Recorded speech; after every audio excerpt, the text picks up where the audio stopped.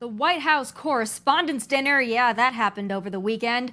And it reminded us of two sad realities. One, elite gatherings of any kind have become nothing more than narcissist retreats with a camera. And two, our president is cognitively out to breakfast, lunch, and dinner. The show starts now.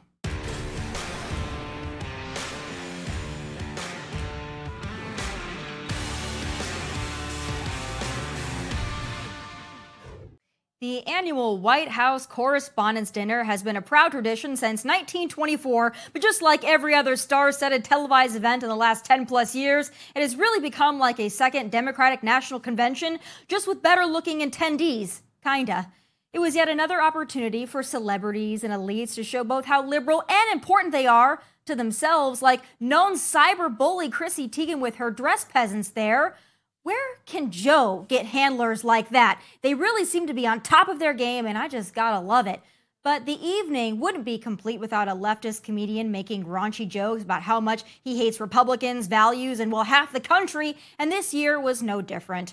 Roy Wood Jr., who I guess is a Daily Show correspondent, was this year's pick, and while some of his jokes were half to three-quarters of the way funny, there was one that didn't land well because, well, it was disgustingly inappropriate. Take a listen. And also, speaking of drag queens, can we stop with the grooming stuff? Can you stop talking about that? Drag queens are not at a school to groom your kids. Stop it. And even if they were, most of them kids gonna get shot at school. It ain't no problem.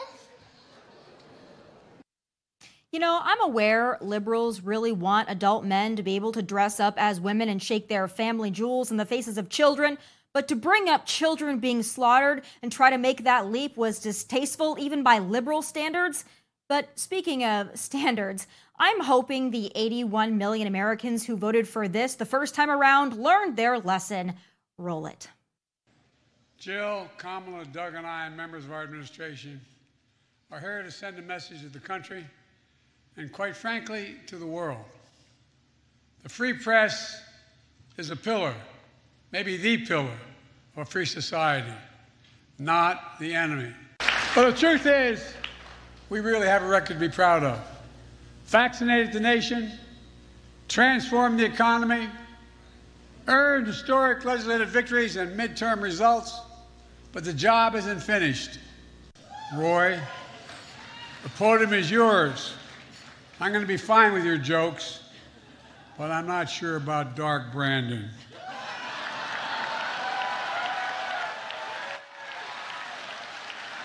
In a lot of ways, this dinner sums up my first 2 years in office. I'll talk for 10 minutes, take 0 questions, and cheerfully walk away. We've been able to bring home dozens of hostages and wrongful detainees from Afghanistan, Burma, Haiti, Iran, Rwanda, Venezuela, across West Africa, around the world. Who the actual hell did we rescue from Rwanda? And did we trade another merchant of death for him, her, they, them? You know, Rwanda. What is Rwanda? Is that like Wakanda or Narnia? Or is that just what they call the basement where they keep Joe? I don't know, but good Lord. And the Democrats really want us to believe they're excited about his re-election bid? Good luck with that. Seriously, good luck with Dark Brandon. Joining me now with his take on that and so much more is 1776 Project PAC Chairman Ryan Drudesky. Ryan, it's great to have you. Did you watch the White House Correspondents' Dinner? I know it's probably your favorite event of the year. I watched some of it. Joe Biden was actually pretty funny. That one line about going to sleep and not taking questions was actually pretty funny. The host was not that funny, and I don't understand why there wasn't more humor directed at the press. There was a couple things about Don Lemon, a couple of Tucker Carlson, but they really could have roasted the press. They could have said, oh, here's the MSNBC lineup, one angry black lady and 4 white liberals with no black neighbors. They could have talked about, the evil tyrant who's power hungry and dreams of the day that Joe Biden died, a woman named Kamala Harris. They could have sat there and roasted people on CNN and say, don't worry, no matter how many you flub, there's still no one watching your show. I think there was a lot to say. And then say to Joe Biden, you would love tonight if you knew where you were. Yeah, no, exactly. Again, there were some jokes that he made that were funny, but they're also so true That's what's shocking and concerning, because yes, I mean, that did really exemplify his presidency, but that's why we're in the state that we're in. And so I think all of us, we can laugh about it, but also it makes us want to cry inside, at least myself. And then tonight we've got the Met Gala. So the liberals, they just love celebrating themselves. Probably no one's going to really care that much about that freak show either. But I want to move on. Go ahead. Oh, sorry, go ahead. No, I was going to say, I think the biggest shocking thing is that Joe Biden's big joke was, and his funniest joke was, I am unaccountable to you. You know it. I know it. And you don't care. And you will still not hold me accountable. And it's funny you're right. It is funny because it is true. And they are not going to change anyway. Do you think anybody in that room is actually excited that is supposedly their nominee for 2024? I'm not even sure that the best actors in the room could fake that. I don't think there's anybody that's got a lot of excitement for Joe Biden or even Kamala Harris. I really just don't think this is a big celebration. And I think if they're being honest, they know that it's really a train wreck and we're watching it happen. Yeah. No, I agree with you. No one wants Joe Biden president, especially Democrats. But I mean, they feel like this is the man who won, so he could win again. And it's just kind of like, who, if not him, who else? I mean, honestly, really, there is a few people who could be rising stars. Maybe Gretchen Whitmer, maybe Gavin Newsom, but not a whole lot. There ain't a lot of talent in that room, no matter how many times Cory Booker tries to pretend that he's a national candidate. He's not. And I think I think they're waiting to sit there and see who could possibly be the future Democratic Party, but they're kind of straddled with him. And it'll be interesting to see if anyone gains any traction in the small Democratic primary that they have coming up. Yeah, well, again, I think that Democrats know that if they do in fact pick Joe as their nominee and he is reelected, they know that Kamala is going to be the president at some point within that term. And that's not me saying that anything inappropriate. It's just the facts of the matter that he's probably not going to survive through another presidency. And so if you vote for Joe Biden, you're essentially voting for Kamala. And I think that Democrats want her even less than they want Joe, which is why they put up Joe, because if they didn't put up Joe, they'd have to automatically put up Kamala because they've committed themselves to the diversity pick. But I want to get your take. I've had this theory for some time now. I'm going to stick to it. I think once Ron DeSantis announces, I think that they're going to be very worried if he starts to climb in the polls, if he somehow is able to overcome, the mega crowd and become what looks like our nominee. I think that they will throw Biden under the bus, and I think they will bring Gavin Newsom up. And I think that they'll pay Kamala off in some way, shape, or form to have her sail off into the sunset and bring Gavin in full force. I still think that's what's going to happen if Ron DeSantis does well in the primaries and leading up to them. So here's the thing. Even Trump's own polls show him losing to Joe Biden. And I think Democrats are very comfortable by the fact that they know they can beat Donald Trump. I mean, every poll suggesting that he's going to lose basically all the states he lost in 2020 plus North Carolina. They are rooting openly for Donald Trump to be the presidential candidate. The only thing I can think with Ron DeSantis' 6 weeks abortion ban bill is unpopular, but he is young, he is dynamic, he makes Florida a super safe Republican state, and he is not as alienating in the suburbs. I don't know if they would sit. I don't see here's the thing. The people that decide the Democratic primary in this country as of right now are Black older voters in the Deep South. That is the Super Tuesday states. They've changed the primary cycle, so older Black voters have an even bigger say in this electorate cycle. I don't think Gavin Newsom or anybody has more loyalty in that audience than Joe Biden. And so I don't know, unless Joe Biden, knock on wood, I'm not wishing this on him, but unless he died or was really too ill to do it, I don't think that they would have a way to get rid of him, because I don't think that older Black voters would support, Gavin Newsom, the guy who, kind of looks like the main character from American Psycho. I just don't see how they're going to find that level of support. I would agree with you, but I think that Gavin Newsom panders so well. I mean, he's talking about reparations every other week at this point. He makes race a big issue. So I'm not going to count him out because I lived under his dictatorship for several years. So I think as disgusting as I find him, I also know he's charismatic. So that does worry me a little bit. But again, people are not really voting for Joe or for Gavin. They're voting against Donald Trump or against Ron DeSantis. But I think there's a much better chance that they won't vote against Ron DeSantis because they want to give the man a chance. And I do think, and I want your thought on this, those older black voters, the older voters in general, I think that they would be maybe keen to switch over and vote for Ron DeSantis, even if they vote Democrat, maybe their whole lives. I think they would give that man a chance. I don't think he has turned off that group of people. So older black voters are the most loyal Democrats in the entire world. They're not going to change for any Republican. If Jesus Christ was running as a Republican or Martin Luther King Jr., they'd still vote Democrat. That's just how older black voters are. Younger black voters are more independent than older black voters are. But older voters in general were very turned off by Donald Trump and how he spoke and his mannerisms, in how he spoke about women. There's certainly a large people. Trump did not do that great with older voters, and older voters, by the way, are changing. The World War II generation has basically died out. Silent generation is in their 80s right now. The baby boomers are in their 80s or 90s. The baby boomers are in their 60s and 70s. This is a much different electorate, and the Generation Z has just started voting. Now, Gen X has become more conservative over time. Millennials, despite the Financial Times article, which wasn't true, have become more conservative over time. But nonetheless, you still have to bridge that gap, especially with people who find his personality, off-putting, and the way he speaks off-putting, and find him as a not serious person.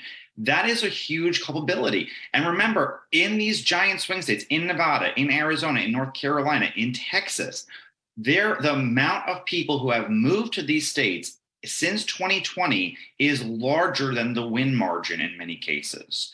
So the electorate has completely changed. Not only have older voters died, newer ones come up, but some people have moved to those states and we don't really know who they are. A lot of them, even if they're like California Republicans or New York Republicans, they're probably a lot more moderate in terms of how they appeal to people than maybe Southern Republicans who lived there forever.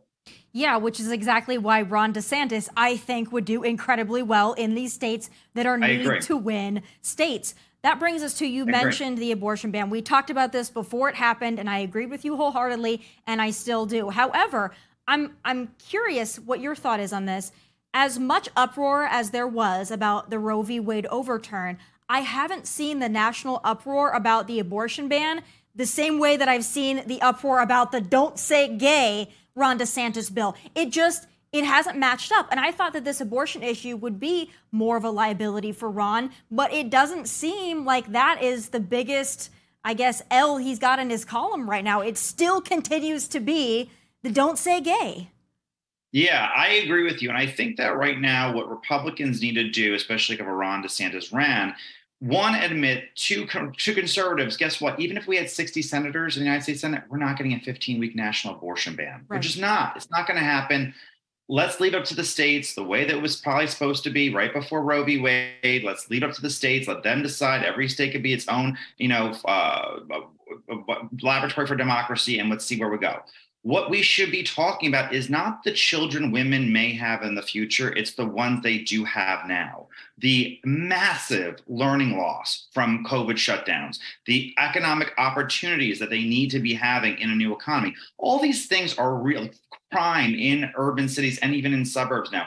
This is what they need to be focusing on. So I think the only way to really tackle it is not to sit there, and highlight it over and over again, acknowledge you passed it, say Floridians wanted it, whatever the case may be, Floridian Republicans wanted it, but it's not going to happen on a national stage. So let's talk about things that will be. Immigration, trade. Let's talk about our foreign policy. Let's talk about our economy. Let's talk about inflation. Let's talk about the children women really have today, not the ones they may or may not have in the future, but the ones they actually go to bed at night worrying about. I think that's a great message. I wonder about this whole Disney debacle now. Conservatives like Nikki Haley last week, who is irrelevant and quite frankly not a conservative, but she went after Ron DeSantis over the Disney thing. They're taking cheap shots at him and they're coming at him from the left, which I think is a really interesting strategy. It's like, oh, how dare Ron DeSantis take on Disney in the name of conservative values and principles. If that's going to be your biggest argument against Ron DeSantis and you want to be the conservative leader, I'm not so sure that lands. But how do you think this Disney lawsuit is going to play out? Do you think that he's gone too far with the culture war at this point? Does he run the risk of maybe turning off some of those independent voters by the perception of going after Disney, which most Americans probably don't have too much of a problem with Disney itself? Well, I mean, first of all, Nikki Haley makes Kamala Harris and Hillary Clinton look likable. I mean, this Agreed. woman she will do anything for power. I think the problem is that the fight over Disney has changed so much over time. People forget what they're actually arguing about. The win for conservatives at Disney was this. Disney promised they were going to hire an army of lobbyists for every culture war fight and go to Tallahassee and fight against the abortion ban, the gun rights expansion, the expansion of the Don't Say Gay bill, a fight against E-Verify. After DeSantis put his foot down, they didn't send a lobbyist over anything. The whole fight at this point is a land use contract. That's literally all they're fighting for. They completely surrender on every culture war battle there is. It's just over their current contract and the land use. So I mean, it's a win, but it ultimately is going on for so long. People kind of forgot and it's getting lost in the nuance. I think at this point, I think the media would probably be best to move on, but they're hoping it gives DeSantis negative connotations.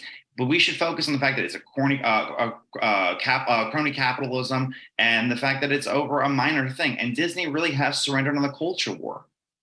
Yeah, if you ask your average voter on the street, though, about the DeSantis versus Disney battle, they would probably tell you that DeSantis wants to keep gays out of Disney. That's what they would probably tell you. Unfortunately, Right. the same thing with the Don't Say Gay. We're losing the messaging. So I think Ron DeSantis has to get out in front of that a little bit more and make sure that he's explaining. Last thing I want to say in the DeSantis world is the world tour that he's currently on. Now, he's getting flack for it. But again, if people are out there, because one of the criticisms I heard of DeSantis is that he has no foreign policy experience. You know, he served our country, but I guess that doesn't count. They're saying he doesn't have foreign policy experience. Well, now he's going on this, I guess, abbreviated world tour to say, hey, listen, I can engage with world leaders. Look at what I'm able to do. I don't see it as a negative. Florida's doing well. He's taking care of business in his state. But there are some that are also using that to attack him. And when I say some, I mean other Republicans. What do you think about his tour? I mean, listen, here's the thing with other Republicans. There's essentially two candidates in this presidential race, Trump and DeSantis. Everyone else is vying for another job, and they're just there to run for president and take a few percentage points and some donor money. I think that the world tour thing has gone on a little long. What I think DeSantis needs is an inspirational message for what he wants to do for America. The idea of making America Florida is not enough. You can't plant palm trees in Michigan. I think that you really need to speak to the worries and concerns of people and have an aspirational American message. The world tour is not bad, but I don't think it's doing as much for him as maybe it should be. I think that maybe he could have waited to do it after if he won the nomination. But I think that right now, an American tour where he had an aspirational message for the entire country would be very beneficial. And I think the question I hear from Republicans all the time is, I don't know what he actually stands for outside of what he did for COVID. And that's good for the sake that he gets a chance to really make a first impression a second time. But it's negative for him because a lot of people don't have a big opinion of him. They like him, but it's not enough to sit there and overcome how they felt about Trump or that Trump, he was a good president or whatnot. So he needs to really sit there and attach a real national message, an inspirational message, an attainable message to the people in the swing states, in the early primary states, and in the Midwest, and really get that going very, very soon. I agree with you. Last thing I want to talk to you about, because you wrote, excuse me, a very interesting article that I think the American people need to see about how Biden, and when I say Biden, I mean his handlers, are going to use NGOs with this border crisis situation, and it's going to be worse than we could have ever imagined, but the average American might not be aware of how they're going to manipulate and contort this thing. So I want you to explain to my audience what you see happening and why we should pay attention.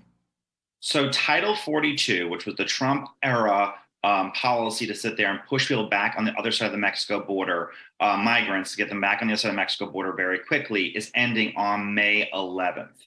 What Biden and his administration is doing is having overseas immigration facilities to sit there and bring people in where they can claim asylum overseas. It will be run by NGOs, non-government organizations. So it's not like the American embassy in Colombia or in Nicaragua or something is going to sit there and be processing these people. They will be companies, and they will be nonprofits rather, whose job it is, whose money requires them to sit there and actually bring people into the United States at $125,000 a year right now. That's what Biden is hoping to sit there and bring in, much, much higher than the Trump numbers. So I think, so that's the important thing. Now, they're all admitting that once Title 42 goes, there'll be a surge on the border. But what Biden's hoping to do is sit there and get more people processed this way overseas with these NGOs, so that way it doesn't appear there's a massive border crisis, even though more are coming in the country.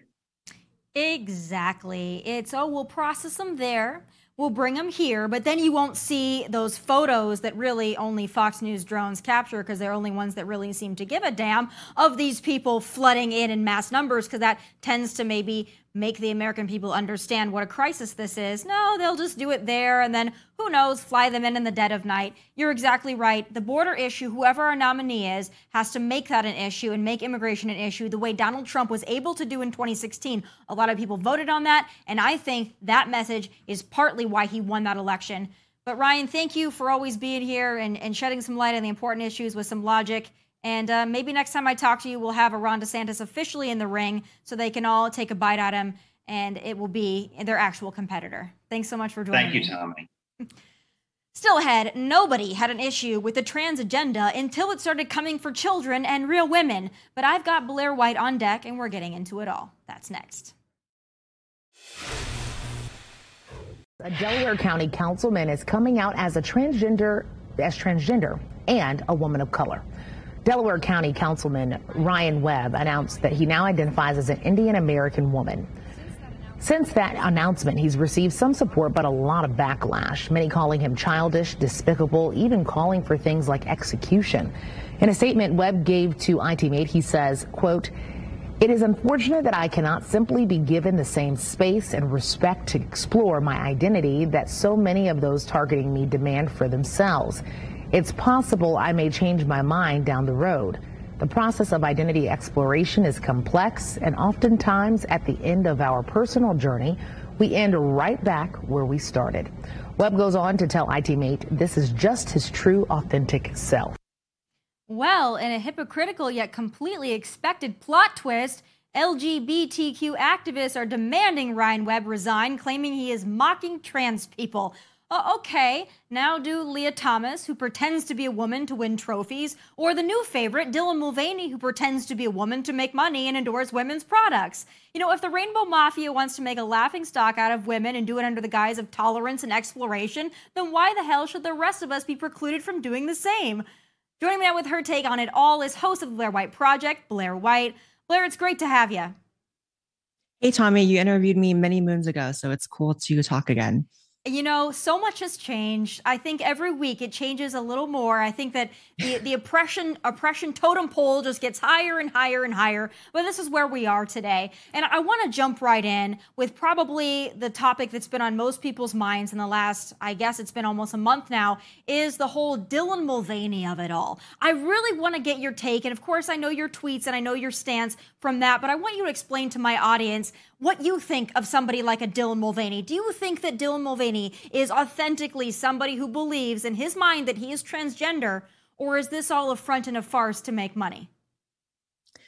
So while it's impossible to get into the hearts or minds of other people, don't know what's going on in that person's head, I personally don't believe it's actually a trans person, for the simple fact that if you look at Dylan's history, Dylan is a trained actor, a theater kid. And what I believe is that Dylan has constructed a character that is good for the TikTok algorithm. If you look back at Dylan's earliest videos, Dylan tried on a bunch of different identities. This is the one that stuck. This is the one that got him to the White House.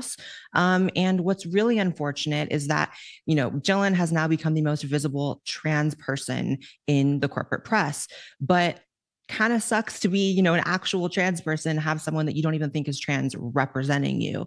To me, Dylan has constructed a character using the most offensive stereotypes about women and about trans people, and has used those to really leverage himself and get attention. So, I think of all the people that I've met, through my life. I've met trans people that have served in the army. I've met trans people that are lawyers and doctors, and people that are actual participating members of society and don't go through life like Dylan. And so I think of all the people that would be more worthy of being on a Bud Light can.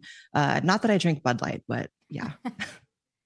Yeah, no, I talked to Caitlyn Jenner about this a lot, and I think that people like Dylan Mulvaney and others really are making a mockery of the actual LGBTQ movement in and of itself. Yeah. And the fact that so many can't see that and are not offended by it actually stuns me, because this has become a profession for Dylan Mulvaney and others, a profession just like it is for Leah Thomas, where it's, you know, do they authentically feel this way? Do they generally have gender dysphoria? No, they found that this is a way that they can dress up and be an actor, but do it, to me, in the most demeaning way possible, not only to women, but as you mentioned, to actual transgender people. So this is why it's so frustrating. I had a friend of mine who's on the Democrat side, a good friend of the Kardashian family, text me over the weekend and say, I don't get why conservatives are okay with Caitlyn Jenner and not okay with Dylan Mulvaney. And I explained that exact thing to her, and I think that maybe there's somewhat of an understanding there. But when we go back to the agenda of this new LGBTQ movement,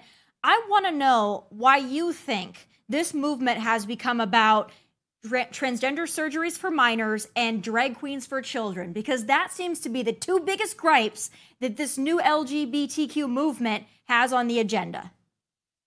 Well, you know, it's really unfortunate to be a trans person that really doesn't recognize the trans community or the LGBT community at large anymore, at least on the ideological side. I get that there are individuals, and I take every individual as they come. But when I look at the goals of activists, it's completely antithetical towards my goals, and it's irreconcilable in terms of beliefs. So when I transitioned 8 years ago, the idea that this was something for kids was absolutely not even a thing. There was no one around me that I knew that was trans or transitioning that even considered that to be, you know, part of what should be happening or what we should be fighting for, right? And so that, to me, I've been speaking out against children transitioning, child sex changes, surgeries that, you know, permanently alter the bodies of children in the name of trans ideology for years before it was even a national conversation. So it's actually really horrifying to see how prevalent it's become, how common it's become, and how it's now, you know, there are people in the White House, including Joe Biden, of course, advocating for it, while we're looking at other countries in Europe that were sort of early,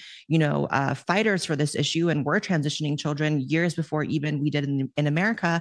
And they're reversing course. They're saying, you know what, we're seeing this have some, you know, bad outcomes. There's an interesting study that followed a bunch of gender dysphoric biological males from, I believe it was 2002 to recent, and it showed that 88% of these children actually grew out of that gender dysphoria if they were given the opportunity to grow. And that actually goes right in line with what I believe, which is transition is something that should be reserved in extreme cases for people that have that condition, and it persists through their adult life when they're actually capable of consenting to these surgeries that do change your body forever. I don't think any sane person, whether you're trans, black, white, anything, thinks that children can consent to sterilizing themselves. And that's what happens when you take hormones and puberty blockers. You cannot have children. The idea that a 13-year-old can have their mind made up on that front when they can't drive, they can't get a tattoo, they can't get a piercing. You know, you can't even rent a hotel room until your mid-20s in some states.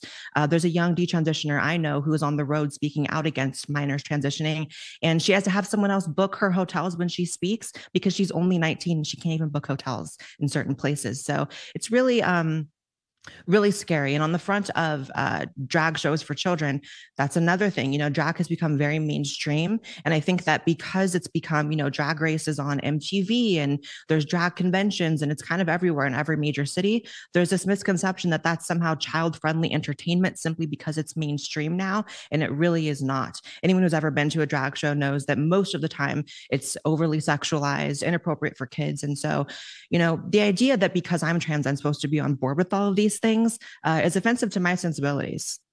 Do you think that we're going to enter a time when people like yourself and others are able to correct this movement, to correct the radicalized nature of what this movement has become? Because I work with another organization, Gays Against Groomers, that are really trying to do the same thing. Like, hey, listen, we don't agree with this. We don't exist in a monolith, and maybe some course correction is possible. Or do you think it's only going to get worse from here? I think things will get worse before they get better, but I think it will have to correct itself. What's happening now is not working. Even if you just want to look at the fact that, the LGBT community and activists, and I do make the distinction because oftentimes they are very different. Activists claim that what they want is societal acceptance, that they just want people to accept and to love LGBT people. Well, if you're looking at the methods they're using, it's doing the opposite. LGBT acceptance rates are declining even among young people for the first time in almost a decade. And that's to be noted. So clearly their strategy isn't working. So I think it will correct course. I think the difference between gay people and trans people is, first of all, there's a lot more gay people. So there's a lot more of them that are willing to speak out and form these great groups like Gays Against Groomers, like you mentioned. And with trans people, traditionally, and what trans people used to be before this new activist wave, the goal was to sort of just blend into society and not make a lot of ruckus. And so that is hardwired in a lot of the more rational trans people. So they don't want to be out there speaking against things and being on a podium like I am. So I do hope that people join and sort of correct course on this, because at the end of the day, children are being harmed. And like I said, I don't care what identity you have, what group you are a part of. If we can't rally behind children, then all is lost. Just keep it away from children. That's all that most conservatives ask. I have a clip I want to play for you and get your take on it. Here is a mashup of Dylan Mulvaney and Brittany Griner talking about their favorite topic. Let's take a listen. Everyone deserves the right to play. Everyone deserves the right to come here, sit in these seats, and feel safe, and not feel like there's a threat or they can't be who they are, or like it's just all eyes on them. So I think it's a crime, honestly, to separate someone for any reason. Like the articles written about me using he pronouns and calling me a man over and over again. And I feel like that should be illegal. I don't know. That's just bad journalism. So Blair, there are people that purposefully misgender people, and they do it to make a point. And then there's people who just quite frankly cannot keep up with the pronouns and the they, them, and the cis. There's a lot of straight people who don't even know what cis means. They don't know that they're cis. They don't understand it. There's so many definitions. Everything has become so wild at this point. But to have Brittany Griner sit there, who is a WNBA player, and say that there shouldn't be, it should be a crime to keep biological men out of women's sports, and then Dylan Mulvaney saying it should be a crime to misgender somebody. What is your take on that? And how would you talk to either of those about what they're advocating for? Well, first of all, I would say to both of them, calm down, because calling for people to be arrested for disagreeing with you, calling for, police to be involved, like, just stop. I think the idea, again, this is another thing I get a lot of heat for, but the idea that trans women should be involved in women's sports is 100% illogical. It ignores so many biological realities. It's insane that the trust the science side has the opinion of, biological males being involved. Like, we've had this figured out years ago. Sports have always been segregated by sex, and it was for a reason. Trans women have larger bone mass, larger muscle mass, larger lungs, larger hearts. It's an entire litany of reasons why that's the case. And in terms of Dylan Mulvaney, the idea that speech is being compelled by law is another thing that a lot of conservatives have an issue with. I moved to Texas a few years ago, and I've really gotten to know red state people in a way that I wasn't able to in California, even though I was still a Republican in California. I'm surrounded by nothing but, like you said, straight, non-trans, conservative red state people. And yeah, they can't keep up. And guess what? Neither can I. The list of pronouns, the list of rules that are changing every week. This is why I say that trans activists are actually the enemy of real trans people, because their goals are antithetical. Real trans people have the goal of integration into society, of respecting women, of respecting spaces. Trans activists have domination as their goal. They want to be able to go into spaces that they should not be. They want to be able to dominate women's sports. this cult and this worship of identity is so much of a separate issue than just trans people. You know, the idea that Leah Thomas can identify as a woman and go in to women's locker rooms is disgusting.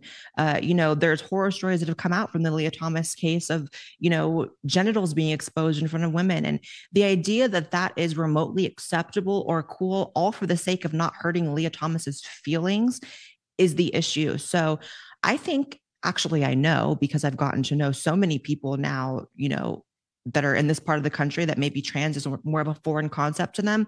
Literally, no one would have an issue with trans people if there were not, you know, calls to mandate speech by law and, you know, spaces being used that are inappropriate. So at the end of the day, it's about respect. You have to give respect to get respect. That's something I learned very early on as a trans person. And it's something that works. It's something that trans activists, though, refuse to do, which I find really upsetting.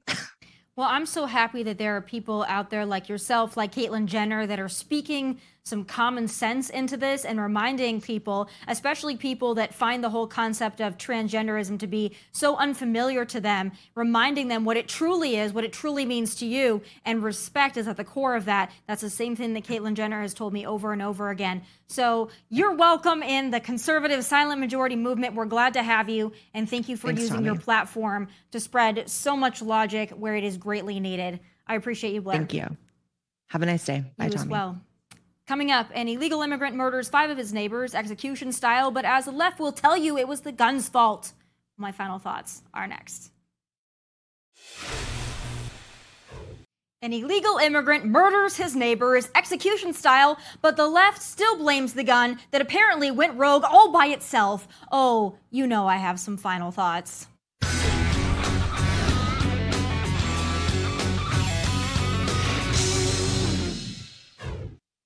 Meet Francisco Oropesa, the Mexican national, aka illegal immigrant, who shot 5 of his neighbors, including an 8-year-old child, in Texas over the weekend, reportedly over them asking him to stop firing his rifle in his yard after midnight. But I'm sure you'll just be shocked to know that not only is Francisco Oropesa an illegal alien with no legal right to be in Texas or the USA as a whole, but he's, wait for it, a criminal illegal alien who has been previously deported with multiple illegal reentries and God knows what else on his record. But the left wants you to believe this is just another incident wherein magical guns go berserk all on their own, so we must better regulate them. Well, I'm just spitballing here, but perhaps instead of infringing on the Second Amendment rights of law-abiding Americans, we just, I don't know, keep illegal immigrants and especially felon illegal immigrants from doing whatever the hell they please and tap dancing all over our national sovereignty and basic laws. But maybe I'm just being silly, folks. Maybe Francisco Oropesa was just here illegally in search of the American dream, but his damn neighbors just weren't letting him live his best life in this country he has no right to be in. I bet that's it. And clearly, our wide open border does nothing but enrich our country. And as we know, Second Amendment rights for Americans, bad. Unlimited rights for illegals, good. Oh, and the border is definitely secure. The Democrats say so. It is my testimony that the border is secure. We have a secure border in that is a priority for any nation, including ours and our administration. We have taken unprecedented action over the past year and a half to secure our border. And we have a process in place to manage migrants at the border. We're working to make sure it's safe and orderly and humane. The border is closed. We agree that the border is secure. We're executing a comprehensive strategy to secure our borders. One of our highest priorities is to ensure that we have a secure border, and that is what we are doing. The border is secure. We now live in the upside down, folks. We live in a country where law-abiding citizens are told we should give up our rights and freedoms, but thugs, felons, and illegals should be allowed to run roughshod and do whatever the hell they please because Democrats need votes and some rhinos need cheap labor for their donors. And I don't care what the libs say about illegals committing fewer crimes than citizens. That's not a flex or an excuse or an accolade to celebrate. Our country is lawless already, we know. The last thing we need is to import more crime and lawlessness. And while most crimes are preventable, I for damn sure know that every act of violence and every crime committed by an illegal immigrant or their prodigy, dreamer offspring was fully preventable. And guess what, friends? Next week on May 11th, it's about to get a whole hell of a lot worse. But the Democrats won't tell you that because they've come up with a workaround. They're going to start processing these people in Guatemala and Colombia so as to reduce the appearance of a large-scale border invasion. They'll process them there out of your sight and then usher them in here. It's still an invasion, it just won't look as obvious, and they'll call it refugee resettlement. I know a lot of you have turned a blind eye to the border, and what's coming is about to smack you square in the face. And as for Francisco Opreza, I'm sure this story will be out of the headlines momentarily, given that every crime committed by an illegal or a trans seems to disappear like magic. But hey, those are just my final thoughts. Be sure to visit our Outkick YouTube channel, like and subscribe. From Nashville, God bless, and take care.